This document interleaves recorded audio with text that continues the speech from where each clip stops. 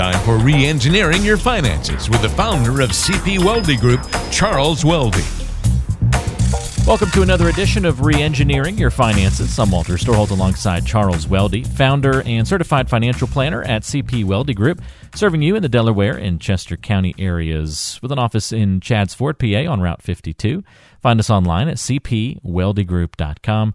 Charles, it is great to be with you today. How are you, my friend? I'm doing great, Walter. I'm going golfing next week, or actually 2 weeks from now, and I'm going fishing in another month or so. So golfing, fishing, it must mean the weather's getting good. It's getting good. I mean, it's a little chilly here today, but outside of that, I think it looks good for the next couple months. What will you be fishing for?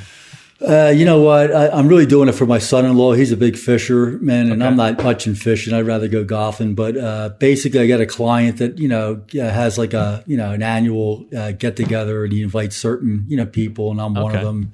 He asked me to bring a guest, so I did it with my son-in-law a couple of years ago. I think we caught about 30-some fish, but we had to throw back about 28 because they were too small. Oh, gotcha. Are you going to the shore, or is this a lake somewhere? This is the Chesapeake Bay. Yeah, okay, Maryland. Very nice. Yeah. Mm-hmm. So it should be fun. That's it's always good. Good to get out. Yeah. Do they drive up under the Chesapeake Bay Bridge tunnel area at all? That thing's kind of specimen to see from the water, isn't it? Yeah. They definitely do that. It is amazing. Like some of the houses on the bay are just phenomenal. It's just a great day. Just good to get outside. Oh yeah, it's a good time of year for it as well. So, well, hopefully you catch bigger fish this year, so you can maybe you can keep a few extras and cook them up. Yeah, that sounds great. Fingers crossed for you. We'll let you know. Let me know how it goes. I'll be fishing shortly as well. We're going to be taking a trip down to Florida to a favorite spot that we like. And we've got a little rental house, and there's a guy down there that we've known for a few years who rents out little pontoon boats. Oh, and beautiful. We're able to park it it's nothing like having a boat in your backyard. So get to do that once a year. Having the boat parked in your backyard is a pretty unique and cool experience. So, yeah. So what are you going, East Coast, West Coast? We're going to be West Coast, just south of Tampa. There's a little Nice. island called Anna Maria Island. So in that vicinity is where we'll be hanging out and patrolling the inner waters there, trying to catch something other than a catfish. That seems to be about all I catch every time we go down there. My wife, on the other hand, catches a whole bunch of cool stuff and much bigger fish. So she actually has the fishing title in our family. Oh, that's great. Yeah, it should be a lot of fun. So we'll compare how we did fishing-wise next time around when we talk. That sounds good. Hopefully our fishing trips are completely safe and we don't flirt with disaster at any point in time while we're out boating and doing various things, Charles. But that is the topic of our conversation today. Are you flirting with disaster when it comes to your financial life? And here's the thing. A lot of these examples we're going to cover on today's show, people are flirting with disaster and they don't even know about it. So we're going to talk about some of these areas. Maybe it'll bring to light something that is going on in your own portfolio or financial life that you might need to address and improve. So we'll throw out a couple of examples for you today. Charles, first thing I can think of is like those legal documents. We've probably all got some combination of legal documents that we filled out over the years. And if those things are out of date, we may have forgotten about it, and we could be leaving ourselves open for all sorts of problems. Yeah, I would say the things that come to mind when you talk about legal documents to me is wills, powers of attorney, whether they're financial or medical. And what I realize is maybe like half the people have the wills and powers of attorney in order, but the other half don't even have them at all. And what I find when I review the wills and powers of attorney is that for the most part, they have an executor, an executrix listed, or a power of attorney listed. But there's sometimes when I'm looking at them, I realize that they don't have a backup. So the event that person who they named as executor or executrix or power of attorney were no longer here, they got to get the paperwork done all over again. So again, I'm not an attorney, but I do look at those documents, and I definitely want to make sure that not only do they have a person that they trust listed as their representative, but they have a backup also. Yeah, it's important. And just one of those things that you're probably making part of your regular routine as an advisor, you're checking to make sure that these things are up to date when you meet with folks each year, right? Yeah, absolutely. And, one of the things that I think is a big missing for a lot of people is obviously when they have life insurance policies or annuity contracts or IRAs, there's a beneficiary listed.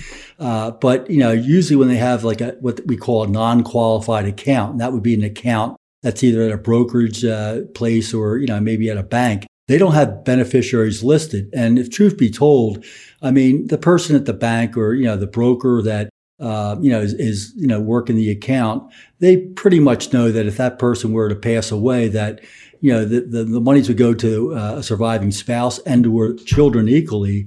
And I don't know why, for the life of me, they don't take the extra 5 minutes and explain to the client that, hey, if you were no longer here, where would you want the money to go? And there's a simple one-page paper form called transfer on death, and that acts as a beneficiary designation for monies that aren't in IRAs, 401ks, life insurance policies, or annuities. So that's the big, I don't want to call it a disaster, but the reality of it is most people, when they, pass from this earth, they want, all the things that they've accumulated to go to the people they love in the most efficient manner possible. And really like adding that TOD, transfer on death, to non-IRA assets or, non-life insurance policies or what was the third thing I said? Annuity contracts. That would go a long way of making the things go to the people they love more quicker and more efficient. We've all heard the stories of having the wrong beneficiary on a document and how that can, it's the ex-wife that's on there instead of the current wife, and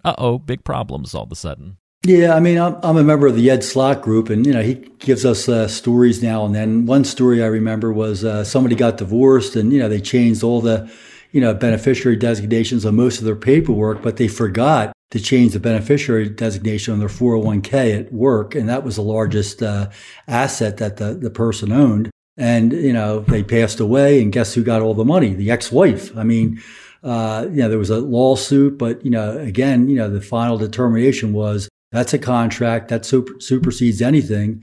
And if that beneficiary designation says it goes to a specific person, regardless of what your will says or anything else says, that's where it's going. So one of the problems that I find when I look at beneficiary designations, and we try to make it a point to update them annually if need be for all of our clients, is that a lot of people don't list what I call contingent beneficiaries. They might list their surviving spouse as the primary, but very seldom do I see like contingent beneficiaries listed. And one of the ways that we kind of bypass that and make sure that that's taken care of is we make sure that, we put the designation per stirpes, PERSTIRPES,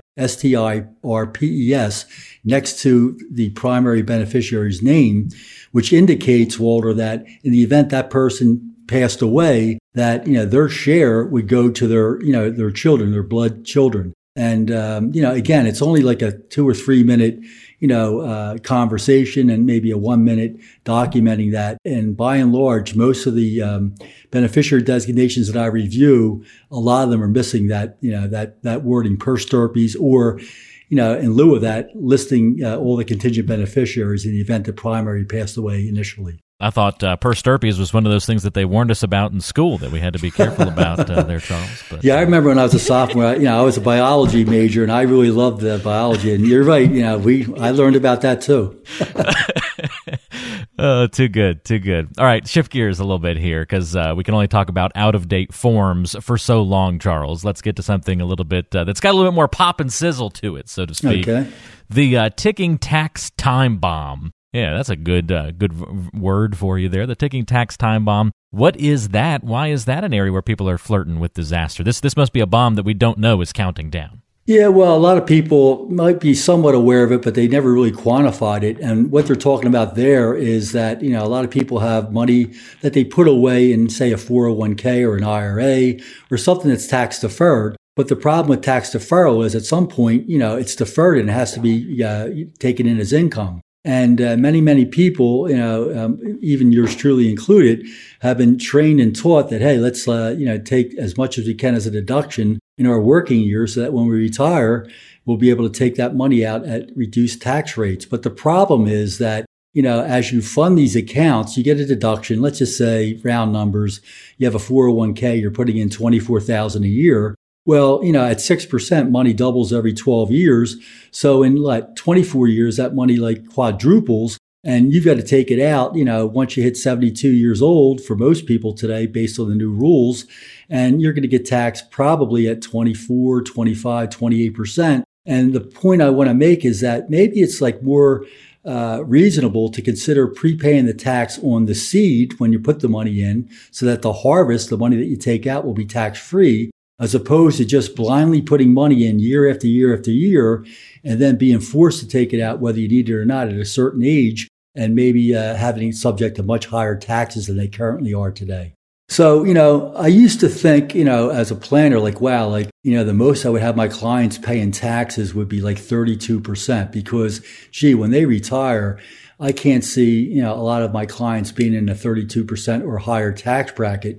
But one of the things that I failed to realize, and I'm realizing it more and more as I do more and more plans, is that I don't have a problem having clients pay taxes even as high as 37%, the highest tax rate, if the 37% is being paid on the seed being like the existing account balance, so that I can free up the remaining balance to grow tax-free for the rest of their life. So the harvest would be tax-free if I just pay the 37% on the seed. So it's not for everybody, obviously. Each case is different. But by and large, what I'm finding is that you really have to do an analysis one-on-one and see like when people are going to be needing this money or using the money. And does it make sense to really get rid of your partner, Uncle Sam, sooner rather than later? And if so, what, percentage, is a good percentage to pay them off so that, all that future growth for you and for your kids, if they inherit, will be tax-free for years and years to come. All right, one more example here, Charles. These are some ways that we see people, actually, I lied, two more. The ways that people are flirting with disaster and maybe not even know it. The ticking tax time bomb, those incorrect forms or beneficiary designations. What about when it comes to long-term care expenses and the fact that so many people are flirting with disaster by the fact that they just don't have a plan for that issue? Well, long-term care, I kind of get a smile on my face when I talk about it because everybody wants it, but nobody wants to pay for it. And I remember years and years ago, actually 2004, so it's like 17 years ago, I'm my dad's financial planner. And at the time I said, hey, Dad, you don't have any long-term care. Everything else looks like it's in good order. But God forbid, if something were to happen to you and you have to go into a long-term care facility or need someone to come in at home and take care of you, what am I going to tell my siblings? Like, I got 10 brothers and sisters. And he looks at me with one of these smiles and he says, son, just tell them that I pray a lot. And in the real world, my dad passed away in his sleep, which doesn't really happen that often. But, that's one way of planning for long-term care, plan on dying in your sleep. But the reality of it is today, long-term care is maybe a little bit easier to digest. And by that, what I mean, Walter, is that, even somebody like myself, true confession, my wife and I have a traditional long-term care policy, which means that we pay monthly premiums. We've been doing it for like 10 plus years. And, I'm in my 60s now. And, hopefully I'll live a ripe old age. And my concern is like, hey, with whatever I'm paying now, what am I going to be paying when I'm in my early 80s, And, what if I don't need it? I wasted all that money. So, the way that it's set up for me, and I'm a planner and I have great policies and my wife has the same mirror policy, I'm happy with it. But the reality of it is that, it could be very costly if we don't use it. And, it's almost like a catch-22. Do you want to use it or do you not want to use it? However, today, they have different types of long-term care coverage.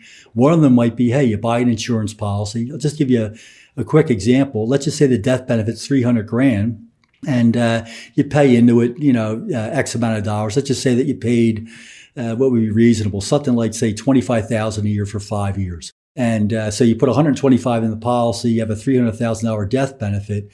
But the beauty of it is if you ever needed long-term care and you qualify for long-term care coverage, the insurance company will allow you to take maybe up to 90% of that death benefit. In that example, it's $270,000 to use for long-term care. So in that instance, whether you need long-term care or you don't need long-term care, it's truly not an expense. You're just reallocating these premiums to pay for a death benefit in the event you don't need long-term care or a long-term care benefit in the event that you do need it. So that's a good thing that might get a lot of people off their, looking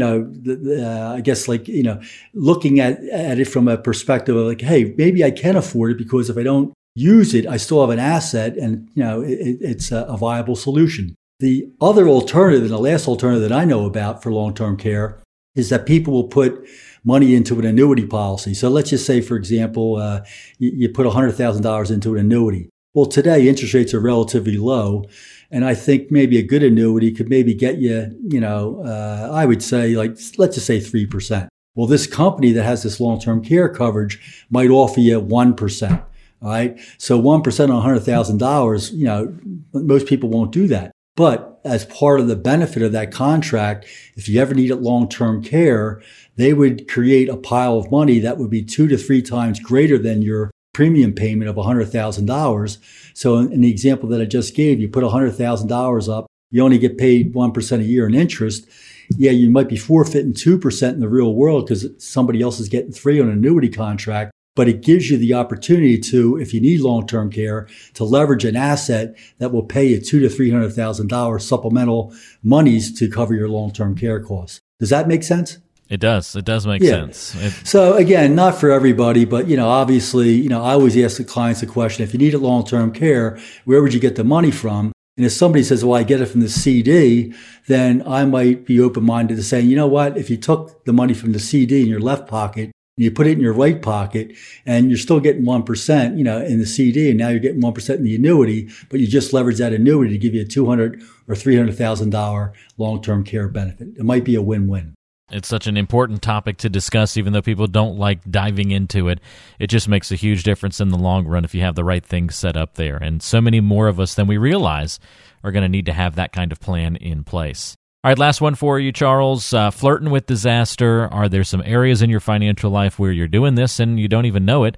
You might be doing that if you have the classic 60-40 portfolio. What is that, and how many times do you see people kind of flirting with disaster with it? Well, true confession, I have quite a few clients that are 60-40 moderate, growth investors. And I'm really looking at that, from a different point of view today. Why? Because number one, interest rates on bonds are like historically low. I mean, if you can go out today and get a 30-year mortgage at 3% or less, what do you think a high quality corporate bond's paying? Like a lot less. So the point I want to make is that when people have bonds in their portfolio, they might be a hedge against market losses when it comes to stocks. But if interest rates are at historically low interest rates today, and interest rates rise in the future, and I don't think they're going to rise next year or the year after, but fast forward 3 to 5 years from now, they could rise a lot. And if they rise a lot, the value of the bonds that we own within that portfolio go down in value.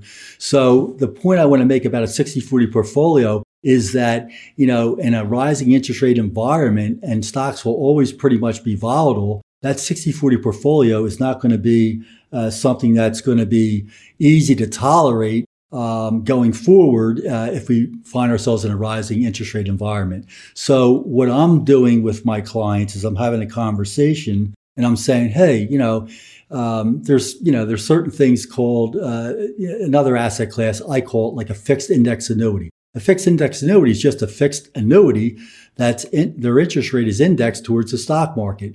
And today's what, April 22nd, 23rd?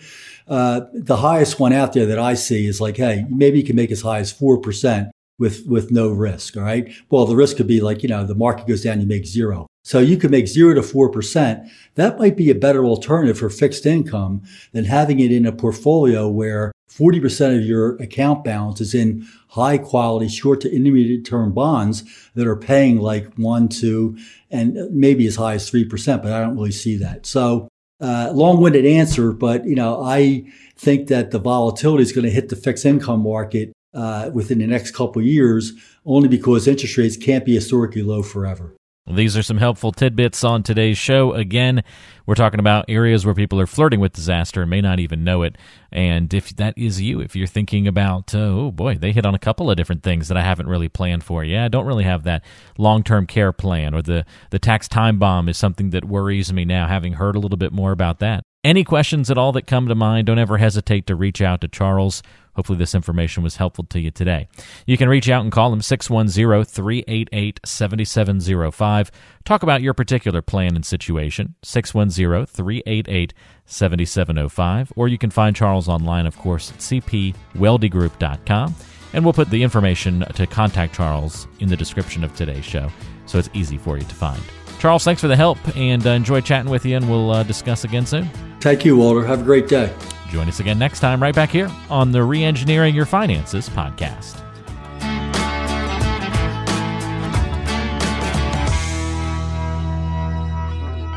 Financial planning and advisory services are offered through Prosperity Capital Advisors, PCA, an SEC-registered investment advisor. Registration as an investment advisor does not imply a certain level of skill or training. The CP Weldy Group and PCA are separate, non-affiliated entities. PCA does not provide tax or legal advice.